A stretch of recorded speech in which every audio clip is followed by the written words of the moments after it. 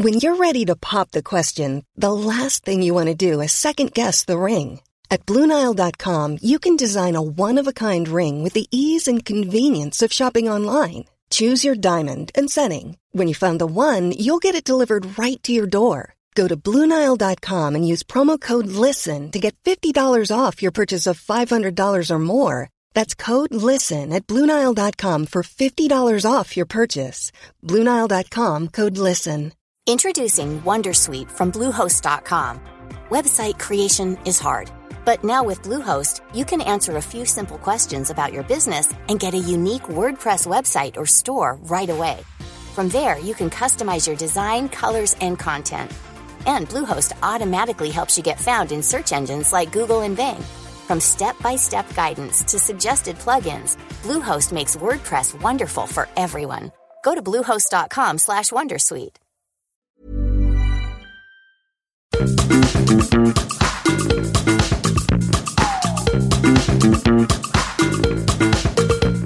This is Reasons to be Cheerful with Ed Miliband and Jeff Lloyd. Hello. Hello. I wanted to congratulate you. Before we even get started, I was scrolling through Twitter and I see that your book, which I know has been consuming you, you've been pouring yourself into it for months and months and months.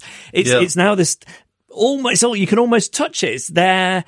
You can pre-order it. I can see the cover. I can see the quote. It looks fantastic. The design's amazing. There was one thing though. It's almost written as well, actually. I really zoomed in very carefully on the cover, and I thought you might have wanted some kind of endorsement from me on there, and I can't see it. The request is actually in the post. Did it not arrive? I've got the perfect quote for your cover. Go on. This is the 9th message I've left you. Why aren't you returning my calls? Jeff Lloyd. That's good. Well, anyway, I'm encouraging people to pre-order it in a sort of slightly bashful way. You shouldn't be. You should be proud. You've read it and given it your sort of private endorsement to me. And I actually, of all the comments I've had, yours were incredibly helpful. Not that I'm disparaging any other comments I've had, but your comments were, as you know, were incredibly helpful and sort of prompted a sort of quite important set of rewrites. Just for the people who listen to the podcast, because I think a lot of people are going to like this book, but I think if you listen to this podcast, having read it, I'm so excited because it's what we do here in terms of collecting ideas and people from all over the world who've got like really exciting ideas to fix things. But the way that you frame it and the way that you bring these ideas to life, what you're doing is almost giving people the recipe or the ingredients to cook up a better world. I think people who listen to the podcast are going to really love this book. Well, that's really nice. You know, in a sense, it was obviously planned before COVID, but I think as we recover from COVID, I think we have such an obligation to try and not just to go back to where we were. Obviously, we all want to return to normal life in one way, but you know, if ever there was a moment to build something different and something better, it is now. And to do that, you've got to think big, and that's really what the book is about. Yeah, I think it looks great. I'm disappointed that the cover isn't you in your cold water swimming gear, stripped to the waist. There are pictures inside, actually. It's a pull-out poster that people can pull out and put on their walls. And Vintage Books are the publishers, and I know that you can pre-order it through those. And bookshop of your choice, I guess. And we'll post a link in the show notes. Now, let me ask you a question. Go on. There's a rat in my kitchen. What am I going to do? Is that true? Well, it's actually a mouse. And I do find myself in a bit of a dilemma. We've got mice, but being vegetarian, I'm extremely squeamish about pest control and killing mice. I've tried... Have you seen the mouse? Well, here's the thing. We've lived with what we believe to be a mouse for some time. Occasionally of an evening, if we're watching telly, a mouse would run across the kitchen floor. It would never get into the food cupboard. You'd never find dropping. I think it was probably just on its way from a neighbour's house to another neighbour's house that's got more interesting food than we have. But now I just hear them all the time. There was one up here in the attic the other day. I went into the kitchen and one was running across the top of a pizza box. And I wondered if anybody has come across a way of dealing with this that is more effective than those little seesaw plastic traps, because I don't know. I don't know what to do. So you're crowdsourcing a humane way. I don't think that the bog standard humane mousetraps are that effective, but I do think it's something people think about more and more and more. And there must be a vegan pest controller. There are vegan builders. This is like you're being a cheerful fellow this week. This is my equivalent. This is like my running, which has sort of gone downhill a little bit. Should we talk about what we're talking about? Yes. Well, this week it's a really interesting episode. We're talking about the future of workplaces. Over the last 12 months, many, though far from all workers, have worked remotely for the first time. We're asking whether this will lead to a long-term shift in how people go about their jobs. First, we're talking to friend of the pod, Nick Bloom, an economist at Stanford University and a professor, about why he thinks home working will continue. We spoke to Nick last year about home working in the first few months of lockdown. He's since done research into what home working will look like after the pandemic, so we'll be asking about that. Then we're talking to Claire McCartney from the Chartered Institute of Personnel and Development, CIPD, about what employers in the UK are planning as lockdowns ease and how to ensure remote working works for everyone. And finally, another Claire Carpenter, founder of The Melting Pot, a co-working space in Edinburgh. We'll be asking Claire about The Melting Pot and why she thinks local co-working spaces are the future of the office. What's your reason to be cheerful? My reason to be cheerful, I'm going to start this and you're going to think he's wanging on about this again, but bear with me because it's not quite what it seems. You know, I mentioned that I'm now doing for the next few weeks until the back end of May a radio show about the Beatles and their music and the joy. And it got a fantastically nice review in The Observer, and I was really pleased. It did. Yeah, that was lovely, and it trended on Twitter. Although my wife tells me that I shouldn't be mentioning that on the podcast because she says it sounds a little bit desperate. It was trending on Twitter. That is brilliant. Yeah, but my reason to be cheerful is adjacent to that. Part of what I'm doing with it is talking to people, like little interviews showcasing people who fill the internet with Beatles podcasts and Instagram accounts and just share their joy of it. So, for example, I recorded an interview earlier this week with a guy called Hugh who runs a Twitter account called Teetles, which is just photographs of the Beatles drinking tea that he's collected from across their career. Wow. And I talked to him for about an hour and a half the other night. And then last night I talked to these two guys, Jason and Stephen, who do a brilliant Beatles podcast called Nothing Is Real.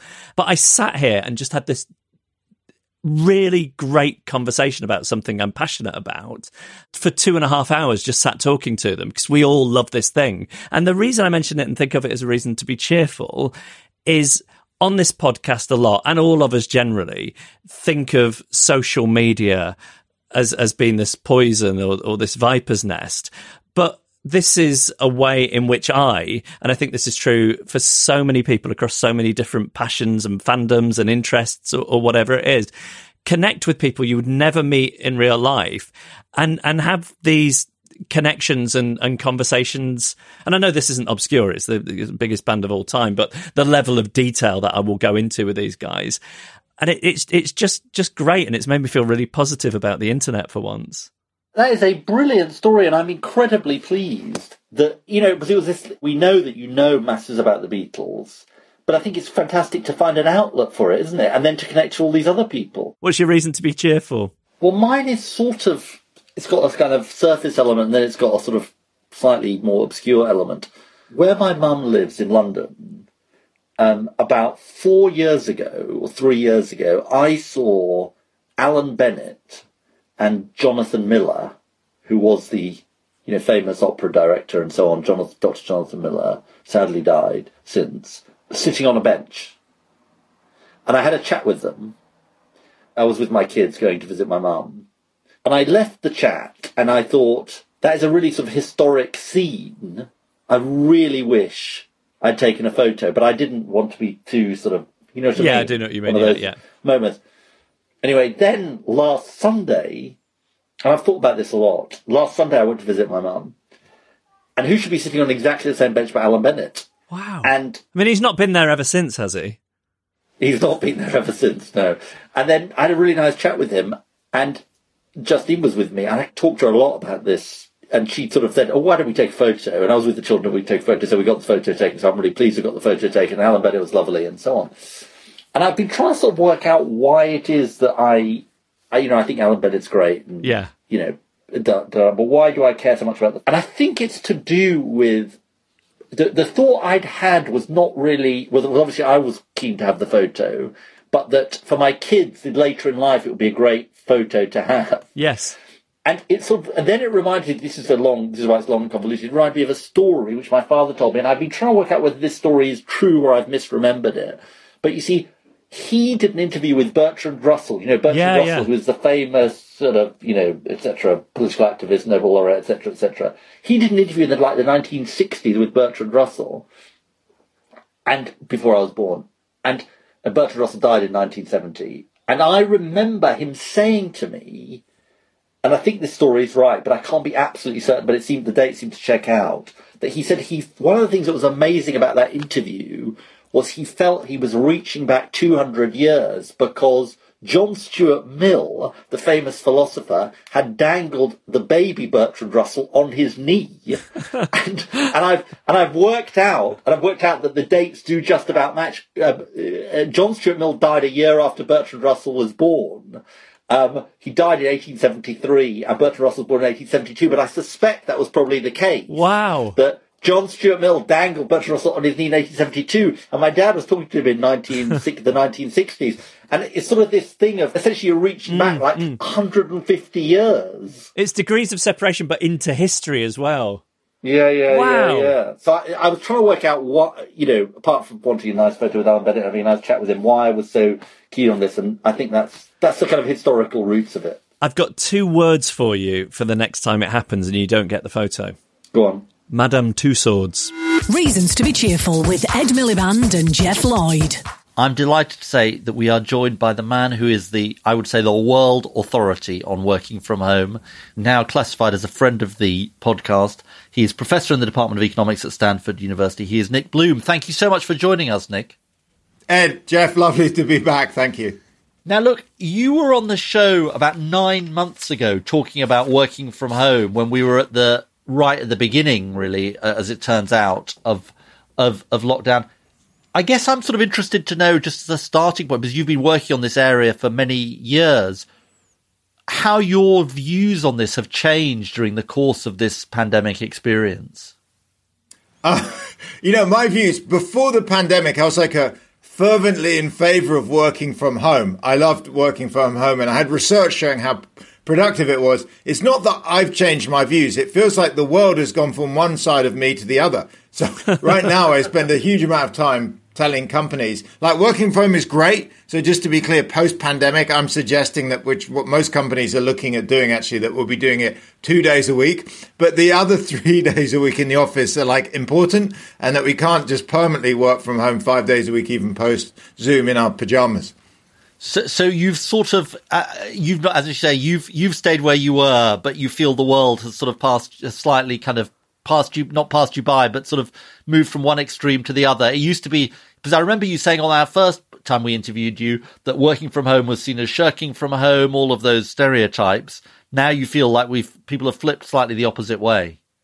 Yes, definitely. I worry about making that claim because, in politics, everyone claims they're the moderate. So it's kind of everyone thinks they're in the centre from working from home, but certainly in survey data, I've been collecting a lot of survey data in both the US and the UK. It looks like people's views of working from home have become dramatically more positive. So that shirking from home has completely disappeared. Is there anything that has been thrown up in practice that you didn't preempt in the theory of it when it's happened at scale in the way it has? There's definitely been, it's more than teething issues under COVID with, COVID's really hard because lots of people have kids at home.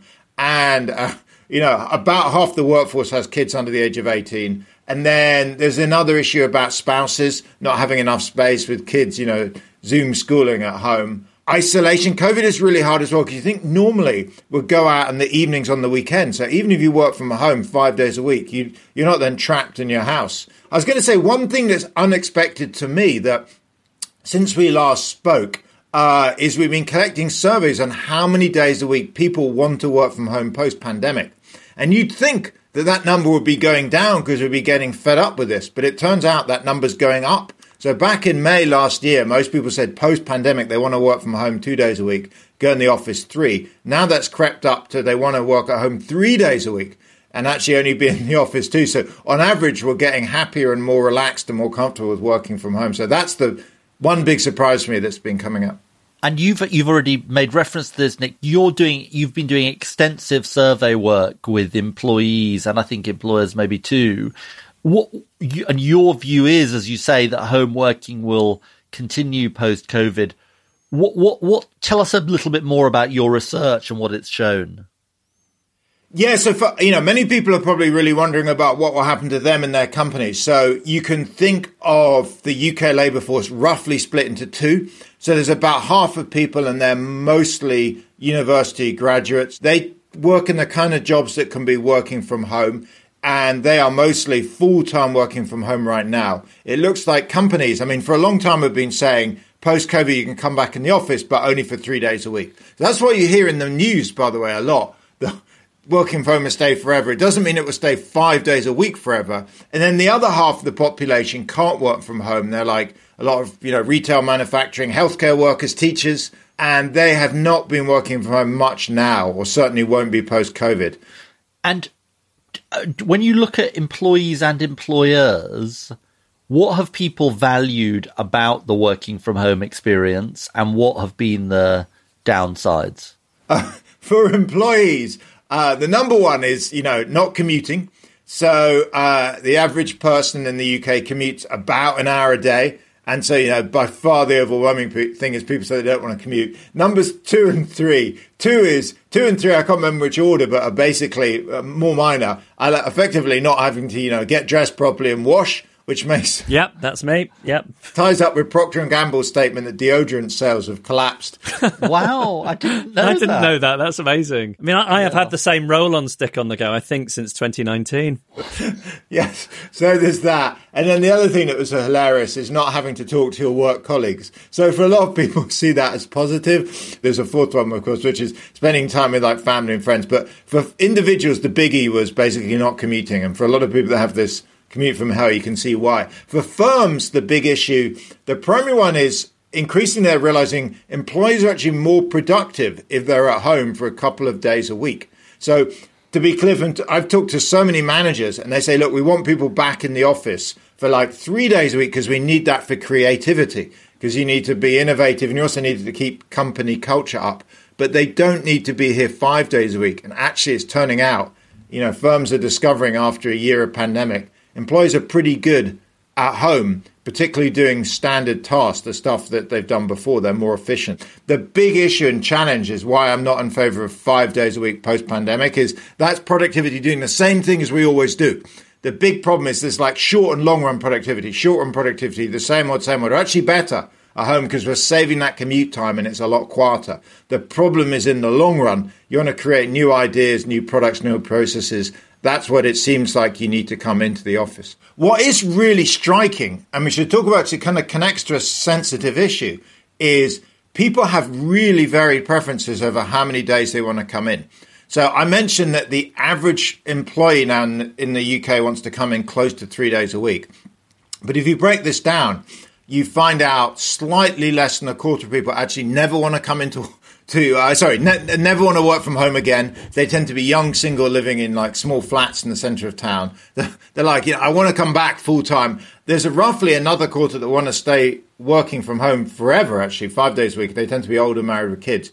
And then the remaining half are kind of spread, but there's enormous variations in what people want. The other divide I've seen is slightly by gender. So women have a slightly higher preference to work from home, but more strikingly by having young children. So people with young children really want to work from home more days than those without. And this is the issue. One issue I should say that's come up a lot with companies. Do you let people choose? So on the one hand, you discover that some people want to be at home 5 days a week, and others none. You say, we should let people choose. We believe in choice. People have a good idea.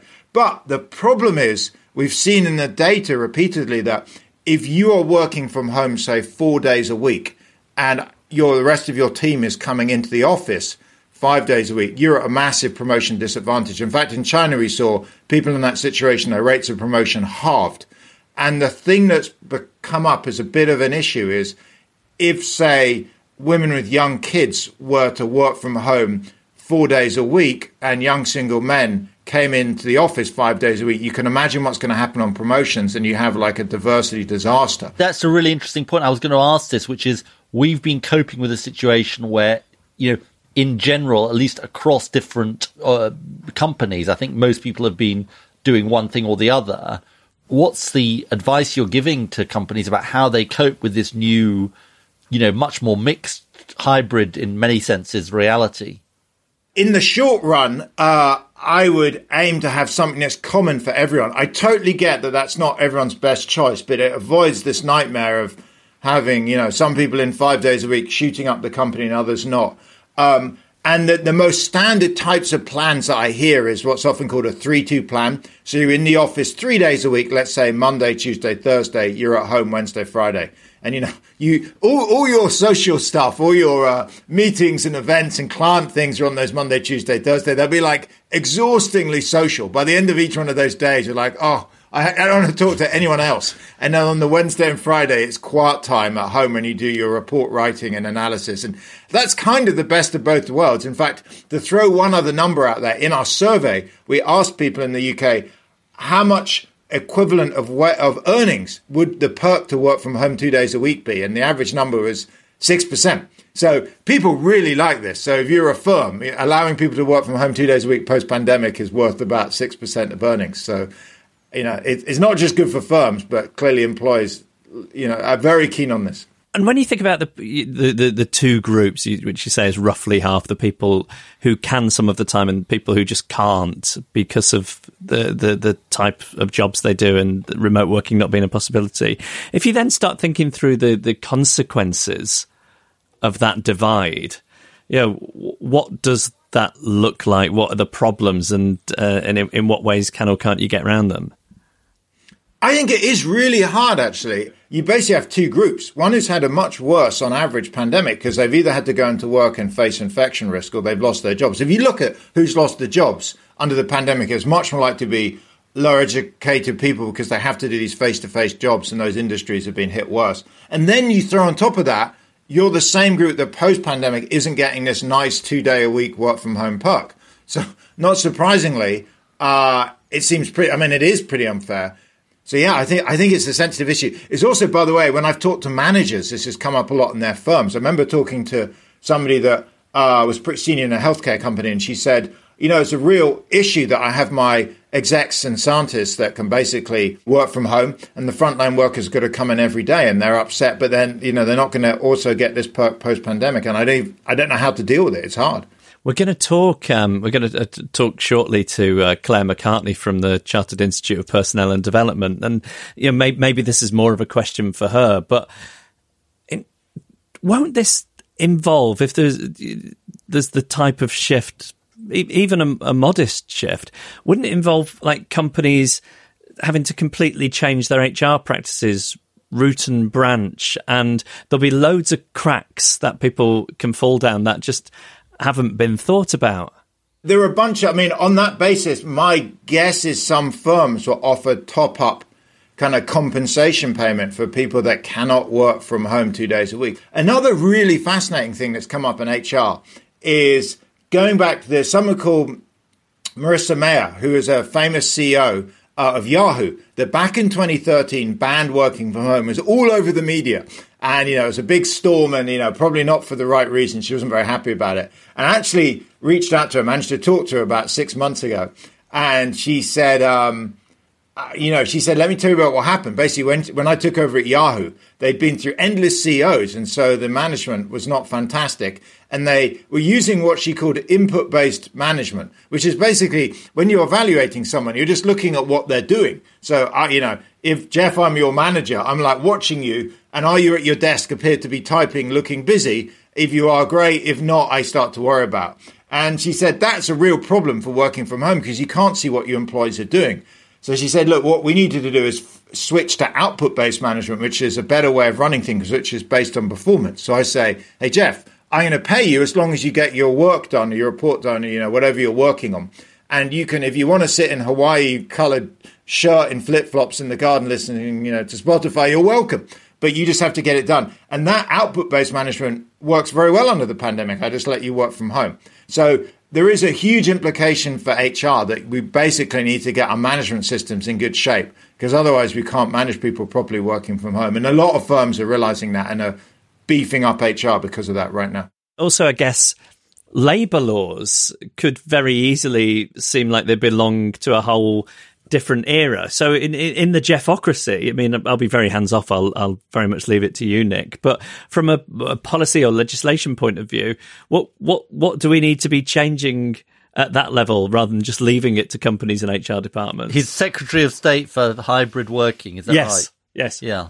You know, there's a whole raft of things that are going to need changing. There's a lot of stuff on like workplace accidents and compensation. Hours, just on two examples. If I'm working from home and I have, a horrible disaster on my swivelly chair and, break both my legs, it's hard to imagine what it would. I decide to do things standing up and I don't realize it's not a good idea to stand on a swivelly chair. Can I sue my employer? In the office, probably yes. At home, who knows? There's other stuff about hours that gets a bit tricky about what your working hours should be. In part because I mentioned for the commute, it's about an hour a day. People working from home, about half of that commute time, they work more on their current job. About half of it, they do their own stuff. But things like minimum wage, do you probably include that? There's a lot of stuff that's, if you're at home and you have a minimum wage per hour, does going to the toilet count? I mean, it sounds ridiculous, but you can imagine there's a lot of questions like that. In the office, yes, if you go to the toilet in the office, it's part of your working time. So I think this stuff will be thrashed out in the courts over the next few years. Well, look, Nick Bloom, we don't want to intrude on your working from home because you've got some domestic duties you've got to attend to. But we're incredibly grateful to you for joining us. Thank you so much. Ed and Jeff, thanks very much for having me. Well, to zoom in specifically on the situation here in the UK, we're going to talk to Senior Policy Advisor. Zoom in. Oh, no pun intended. You're just naturally. I wish I was quick-witted enough to have thought of that. Yeah. We're going to speak to Senior Policy Advisor at the Chartered Institute of Personnel and Development, Claire McCartney. And what's interesting is we have identified that even by speaking to you, we have in microcosm a demonstration of one of the perils of working from home, because you don't usually work from home on the day that we're recording this. That's right. I don't normally, but it's all about two-way flexibility. So I'll be able to make the time up and take some time back for this, which is no problem whatsoever. So tell us first off, I mean, just brass tacks, what is the CIPD and what do you do? Well, we're the professional body for HR and people development. So we champion better work and working lives.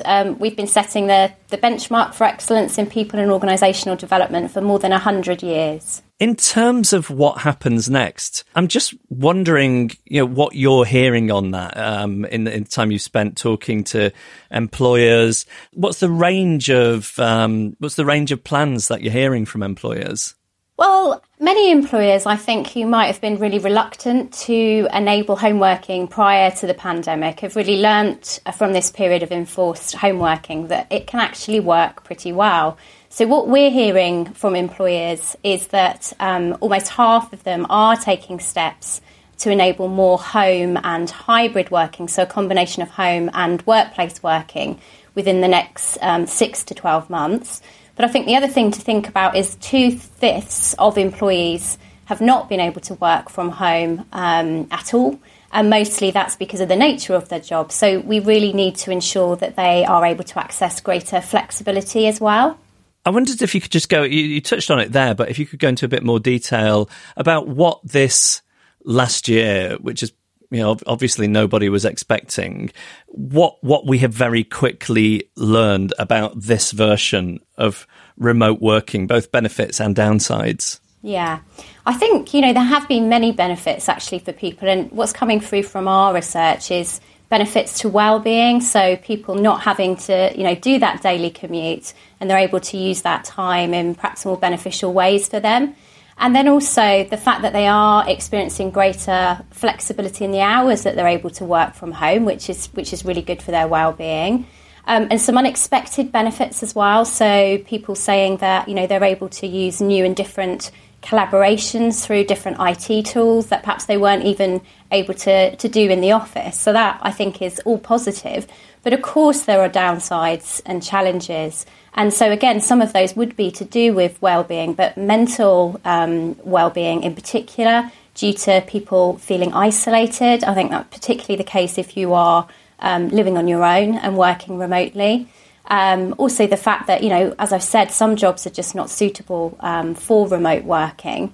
But also difficulties, which I think you've touched on, where staff experienced, if they don't have a suitable workspace at home, or they don't have a private area, perhaps some younger employees might be in flat shares, for instance, and that might be quite difficult to focus on work. That's interesting, because in terms of HR challenges, that would mean thinking about things that had just never been a consideration in the past, like whether somebody lives on their own or not, what their living environment, which is supposed to in some way double up as an office environment. There's no framework for doing that. How do you even start to grapple with it? Well, I think it's interesting, actually. I think maybe employers for the first time really understanding their employees' personal circumstances, so what their workspace is like at home, but also whether they have any vulnerable members of staff, members of their family living with them, whether they have any caring responsibilities. So I think, employers have really got to know those details and are trying to support employees on an individual basis as a consequence of that, which I think is a good thing. And let's talk about the other thing that we mentioned, the fact that 2/5 of the workforce haven't been able to remote work. When you talk about thinking about more flexibility for those people, what do you mean, given that these are by and large jobs that can't be done remotely? Yeah, so we're thinking about flexibility in hours, not just flexibility in location. So, having access to things like compressed hours or job shares or term time working, those sorts of things, staggered start and finish times, which could be really beneficial for employees, work-life balance and well-being, and could also be beneficial for organisations as well in terms of making them more agile and responsive, longer customer hours potentially. So those are the sorts of things we're thinking about. So the big lesson of this crisis has been around home working, but it hasn't so much been, at least from an employer point of view, around the flexibility of hours, term times, and all of those issues. I think that's right. So it's almost learning from the fact that employers have been much more able to be flexible around location. So let's think about what more we can do in terms of hours. And what's your advice to employers about how they go from here? I mean, as they get back to people coming back into the office, CIPD, I know, works closely with employers. Just what's your sort of advice to them about how they take things forward? I think they need to talk to their employees, if they haven't done so already, to find out what their preferences are. If they're able to allow remote working and hybrid working, then they need to think about how they're going to best use their office space. So they might think about kind of collaborative, team-based thinking in the physical workspace, but more focused work from home. I think they also need to design their working practices to suit all locations, so it suits home workers and it also suits people who are in the physical workspace. But thinking about what can we do to aid knowledge sharing and teamwork, which can often be a challenge when people are working remotely. And then for us, it's so important to train and support your line managers so they know how to manage people inclusively. So for us, that would be regular one-to-one conversations, talking about work, but also well-being issues. It would be making sure that you are including people, no matter where they're located, and that everyone feels that they have a voice. And then finally, it would be around having a spotlight on development and career progression opportunities for all. So making sure that that's available for your people in the physical workspace, but also your remote workers. I think that would be a real priority. And does this come from businesses, or does it need a whole bunch of regulation and legislation? Well, I think most of this is good people management practices. So it's about, sharing those, and that's certainly what we're trying to do. We have, new guidance that we've just put out around hybrid working. We've got new research and practical case studies coming out to really support organisations. But most of it should be around the principles of good people management. We've got a sort of, how would I put it? We tend to idolise quite a lot Scandinavia on this podcast. And I know Finland has passed a law recently that not only allows people, I think, to sort of vary their work start and end times by 4 hours, but also to decide where they want to spend 50% of their working week, that they have the choice themselves. What do you think about that sort of, is that a kind of, it might be a long way off, but is that a good kind of place for us to aim for, the gold standard? I mean, I think it's really interesting. I think it probably is a bit further away. I think our more immediate call, and we've got a campaign at the CIPD called Flex from First, where we'd really like to see that right to request flexible working becoming a day one right, rather than employees having to have been in service for 26 weeks. I think we think that will really open up the conversation at a much earlier point and hopefully provide more people with opportunities around flexibility. And just to underline this point, Claire, because of the nature of your organisation, you believe firmly, presumably, that this is not just the right thing to do for employees, but can be good for businesses as well.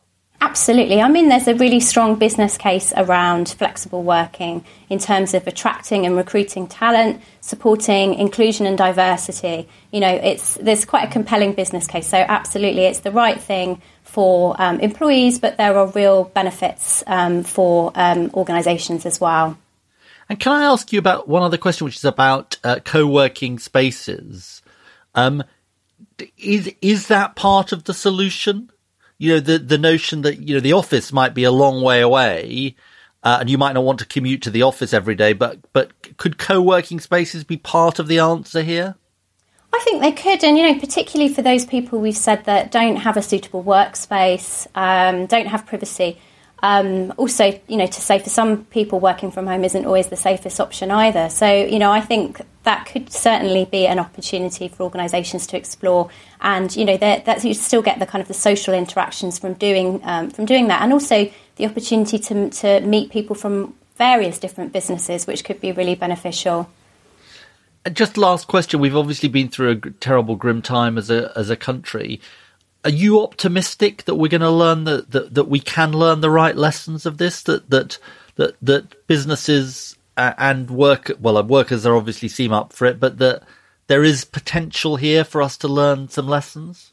I think so. You know, I think organisations are becoming more compassionate, you know, because of the difficulties that we've all been experiencing and the understanding that they have of employees' circumstances. And I think it's really promising the number of organisations that are doing more around home working and remote working. And if they can offer the same around flexible working, then I think we'll be at a really strong place. Flexible hours would be in a great place going forward. Well, look, Claire McCartney, it's an incredibly important subject and you've been really enlightening on it. Thank you so much for joining us. Thank you very much. To talk now about some of the solutions we might have to the challenges we face as we emerge from lockdown, I'm delighted to say that we're joined by Claire Carpenter, who is social entrepreneur and founder of The Melting Pot, which was one of the world's first co-working spaces when it was founded in 2007. Claire, thank you so much for joining us. Hi, thanks for having me. Tell us, first of all, if you would, the story behind The Melting Pot, why you decided to set it up in 2007. Basically, I'd worked in the third sector. We were under-resourced, with distributed, you know, this was pre-Google and lots of connectivity platforms. And there's good people trying to make good stuff happen, but very dispersed, very low resource. So I wanted to create a resource base that enabled people to come together, to work, to connect, to learn from each other, to share with each other, and to raise our profile. And where very practically, you didn't have to buy 5 days a week of a desk or 5 years of an office space, where we could disrupt the commercial real estate model and share space, share facilities, share tools, and bring people together. Because let's face it, people are better when they're connected, and we know that. And what kinds of things do the people who use your co-working space do there? Well, they do all sorts of things. So we work with people who are solopreneurs, they're in startup stage, or they've been actually working for the last 15 years on their own business. There could be SMEs, there'd be for-profits, non-profits. So people are involved in campaigning, advocacy. They might be influencing policy, education initiatives. They may offer business development services or services to business of different types. Could be green engineering, tech solutions. There's all sorts. I'm going to have forgotten. There's 160 odd members. They do a wide range of things. And obviously we are at a massive moment of transition. People have seen during this crisis, despite its absolute grimness, that working from home is more of an option than perhaps they realised. Talk to us just at the level of principle about how what your vision is of how co-working spaces like yours can be part of the sort of solutions that we're looking for as we emerge into this new world and recognise that we don't just want to go back to what we had before. Yeah, so co-working hubs are really a tool to have in your toolkit as an employer or as an entrepreneur. You know, it's all about having the right environment, the right tools for the job. And you'd invest in a computer and a good computer technology. And I would suggest that people think about investing in the right type of workplace for their needs. And different people's needs within your team are going to vary. So people have experienced lockdown differently. They've got different experiences of working from home. For some people, it's a nightmare. For other people, they've really enjoyed it and would love that flexibility to continue. So as we move out of lockdown, I'd encourage people to think about putting a co-working hub into the toolbox and giving their staff or their colleagues the opportunity to try different places out. Co-working hubs can provide community, they provide tools, they provide structure. Lots of people actually really love the idea of going to work and then turning the computer off and going home.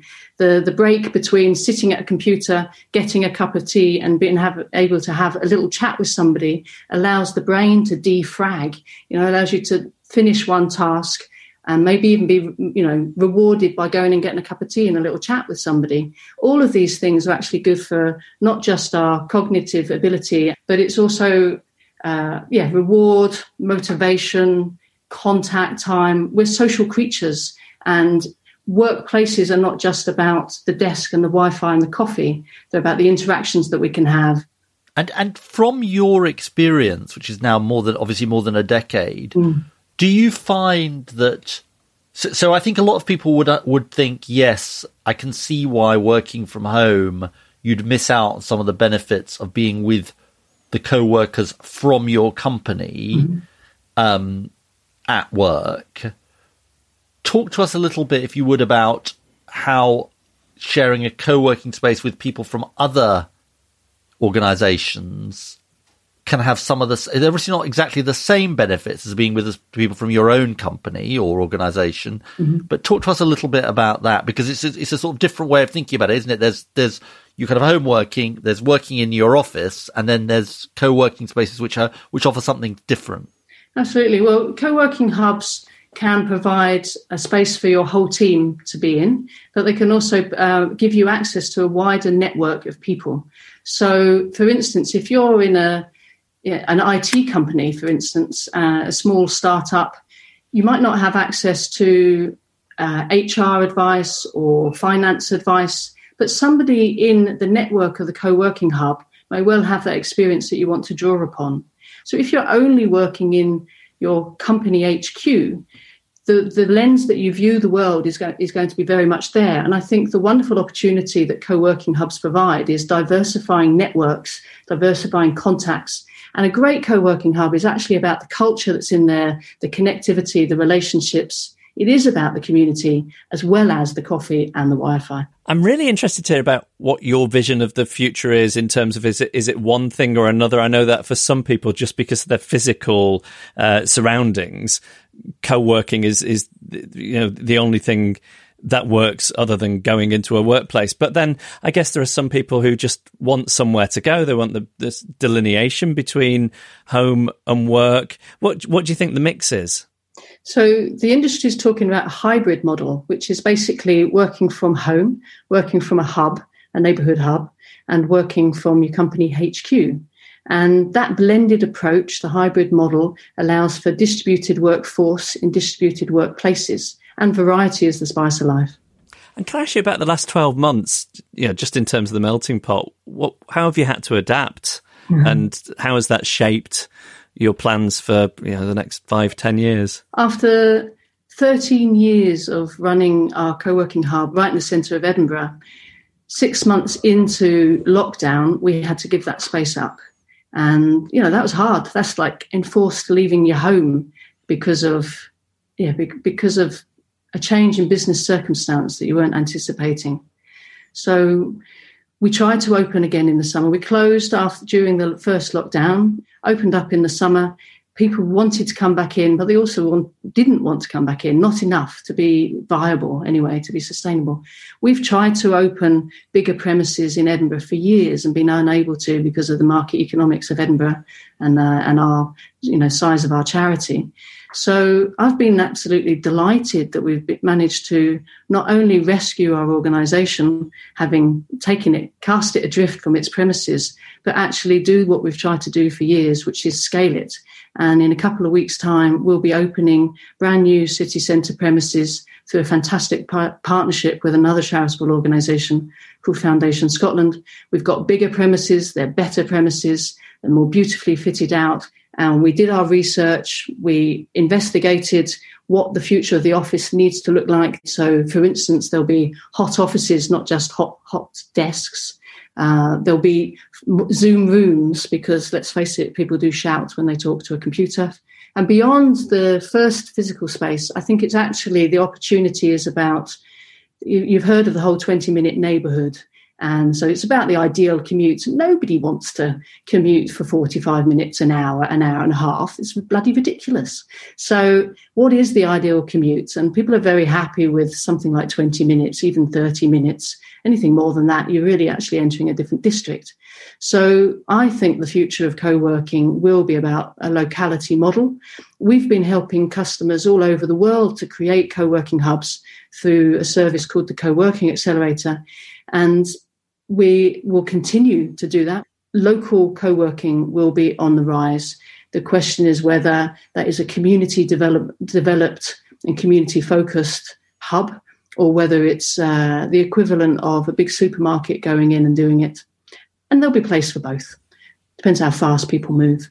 Claire Carpenter, thank you so much. Good luck with all those plans. It sounds incredibly exciting. Thanks so much for talking to us about the Melting Pot. Well, what did you think as somebody who works from home? Well, I'll tell you what I thought was very interesting, that behind not having to commute, the top two reasons were not having to dress and wash yourself and not having to interact with other people. It made me feel less alone. It made me think that there are people like me out there. It's interesting, isn't it? Yeah, it is. I mean, it's really difficult, isn't it? Because the experience we've had over the past 12 months of home working is something that has been thrust upon people through terrible circumstances. In that, there is a taste of the possibility that it offers, but this version of it probably isn't that similar to what it would be in a normal environment. And I feel that there's a lot of protection that people need and a lot of considerations around people in the workplace that would need to be implemented, whether that's by HR departments or whether it's in policy. It feels like a big job. It doesn't feel like there's something on the shelf ready to go. It's really interesting, that, isn't it? The thing I was feeling was thinking it's a classic case where you need sort of public policy, because there are all these inequalities going to be thrown up. You know, the inequalities between people who can work from home and people who just can't because of their job. The inequalities between people who've got the space at home to work from home and those who can't.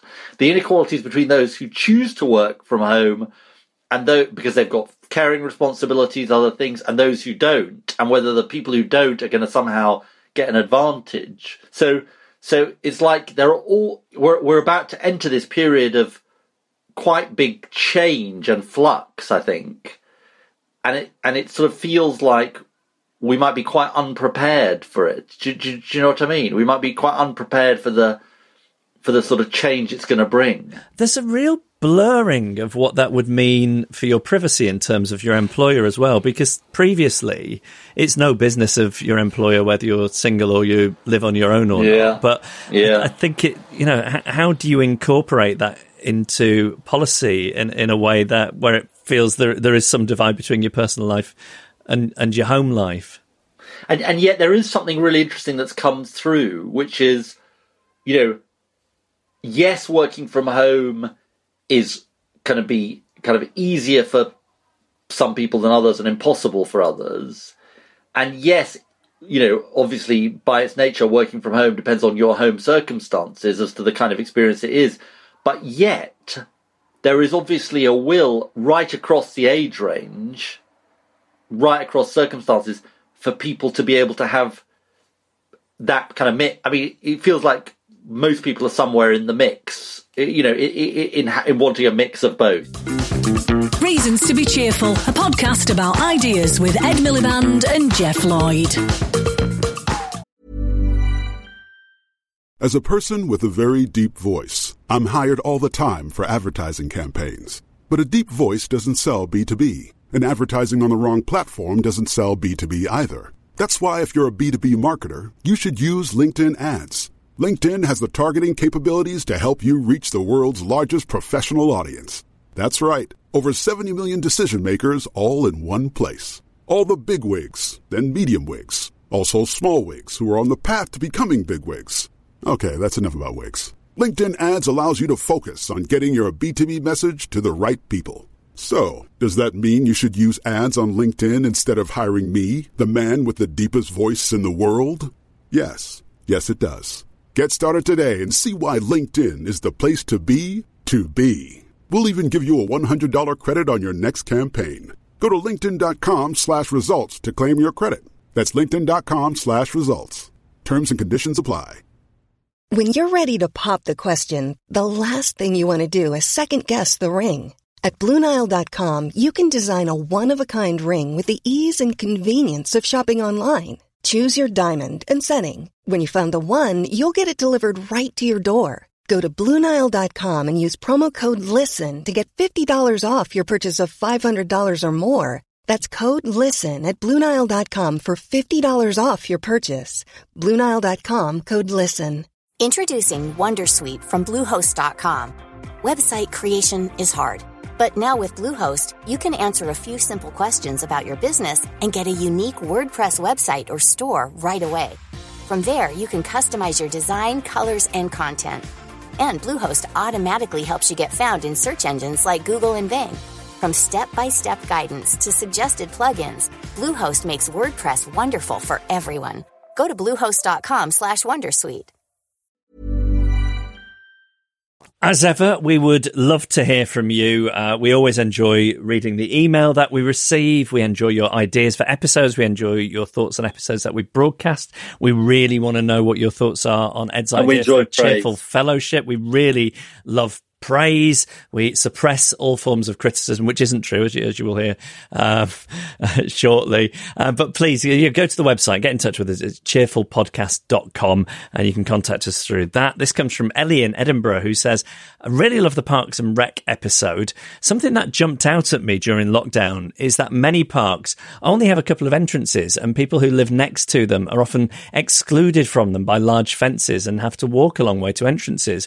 A campaign to open more entrances would make a big difference to many people. We met an old lady walking along the road next to a beautiful green park.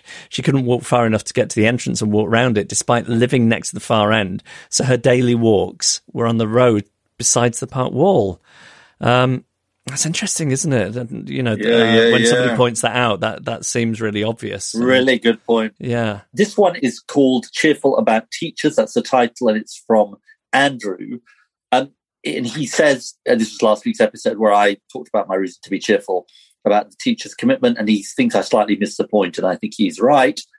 He says this: teachers sending emails through the night is not a reason to be cheerful. It's a sign of an exploited workforce. My wife has gone part-time 4 days a week as an English teacher, but still works every day of the week, including weekends, to fit in the marking preparation, and she regularly works past midnight. In other words, the demands become so intolerable that she took a pay cut just to take some pressure off, and not even that worked. She feels she has no choice to work all these hours to the level of expectations from parents, management, and even colleagues. Rather than marvel at the commitment of people like this, let's just agree it's unacceptable that anyone is made to feel this is necessary. Let's make a concerted effort to adjust everyone's expectations and or fund schools at a level where they can employ more staff so that the current expectations are achievable without actually destroying people's lives. Thanks for the podcast. Please keep it up. Let me tell you, I think that was my fault more than yours. And I agree with everything he says. I think what I was thinking of more was there has, I think, been some quite nasty criticism of teachers in the media through parts of the pandemic. And I think the place I was coming from when I was saying it was just to hope that any teachers listening to it do feel appreciated by the majority of people, despite some loud voices suggesting otherwise.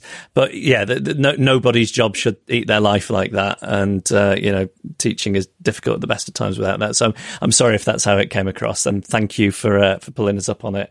But it's not now open season for people to criticise us. Like, my self-esteem isn't great at the moment anyway, and I don't need that. Will Riley says, I've been listening to podcasts for years. I've found it informative and engaging, but I think here lies the problem, though. I'm more informed about the injustices of our society, but pessimistic about any real change to fix it. Each week another concern is added, and although it's imperative to know these things, I feel more and more helpless. The Jeffocracy question normally results in a really sensible and achievable answer, but it can only be put in place by our government. And this is why I think it'd be brilliant to have a new question in addition to the Jeffocracy one, which is to ask the experts what listeners can do about it right now. I'm sure you have a sizable listener base, and each week you could have a wave of good intentions that might spread further out and help change things. I think that's a really good point. I mean, I do sometimes think like we've got a lot of building blocks for people here, but in terms of being able to do something beyond vote in an election, that's a great idea, don't you think? It is a good idea, and we failed to implement it this week. But I think it's true, isn't it? We should try and do that. What's the sort of activist version of the Jeffocracy? Yes. A Jefftivist, I'm trying to think. I'm trying to do some kind of portmanteau of Jeff and Citizen. It's really not coming to me. Joel's yawning, so I think we should move on. Right, this comes from Anthony Cox. He says this: there have been several references to Ed Miliband's, that's me, use of outdated units, to Ed Miliband being outdated. Ed Miliband's use of outdated units such as centigrade instead of Celsius. While reading a story written in the 1940s, there was the word milliard. I had to check what it meant. It seems like it is 1,000 million, what the Americans call a billion. Maybe you could start using it as it overcomes the similar sounds of the words million and billion. Just a thought. Thanks for a consistently excellent podcast. Regards, Tony Cox. Now, hang on a minute. When he says what the Americans call a billion, I mean, that's what we call a billion as well, isn't it? I think so. But I think there is a weird thing here, which is that I think when I was growing up, wasn't a billion a million million? Yes. I think that's what he's getting at. But over time, it's become 1,000 million. Well, when did that change? I don't know, but we wouldn't have all these billionaires causing the world's problems if it was a million, would we? No. But Ed, isn't the bigger question, would you like to see the milliard brought back with you as the face of it? What do you mean brought back? Oh, I see the word brought back. The milliard. Oh, I see. And now I get it. Sorry. I only just clocked this. It's also what you call your back garden. Very good. Look, I'm available to be the face of a number. Send us your ideas or suggest a guest for a future episode. Email reasons@cheerfulpodcast.com. Find us on Facebook or tweet @cheerfulpodcast. Oh, we're in the outro. We are. We barely touched upon your health kick this week. What's going on with the Ironman challenge? Nothing? It's not going well.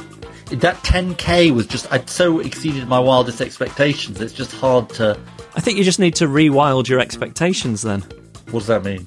Well, if 10K was beyond your wildest expectations, now that's your new ceiling for achievable. What's the next? What's wild? What's the next level of wild? Well, that was ridiculous because I was already saying afterwards to Justine, maybe I'll do a marathon. She said, well, maybe try and start with a half marathon.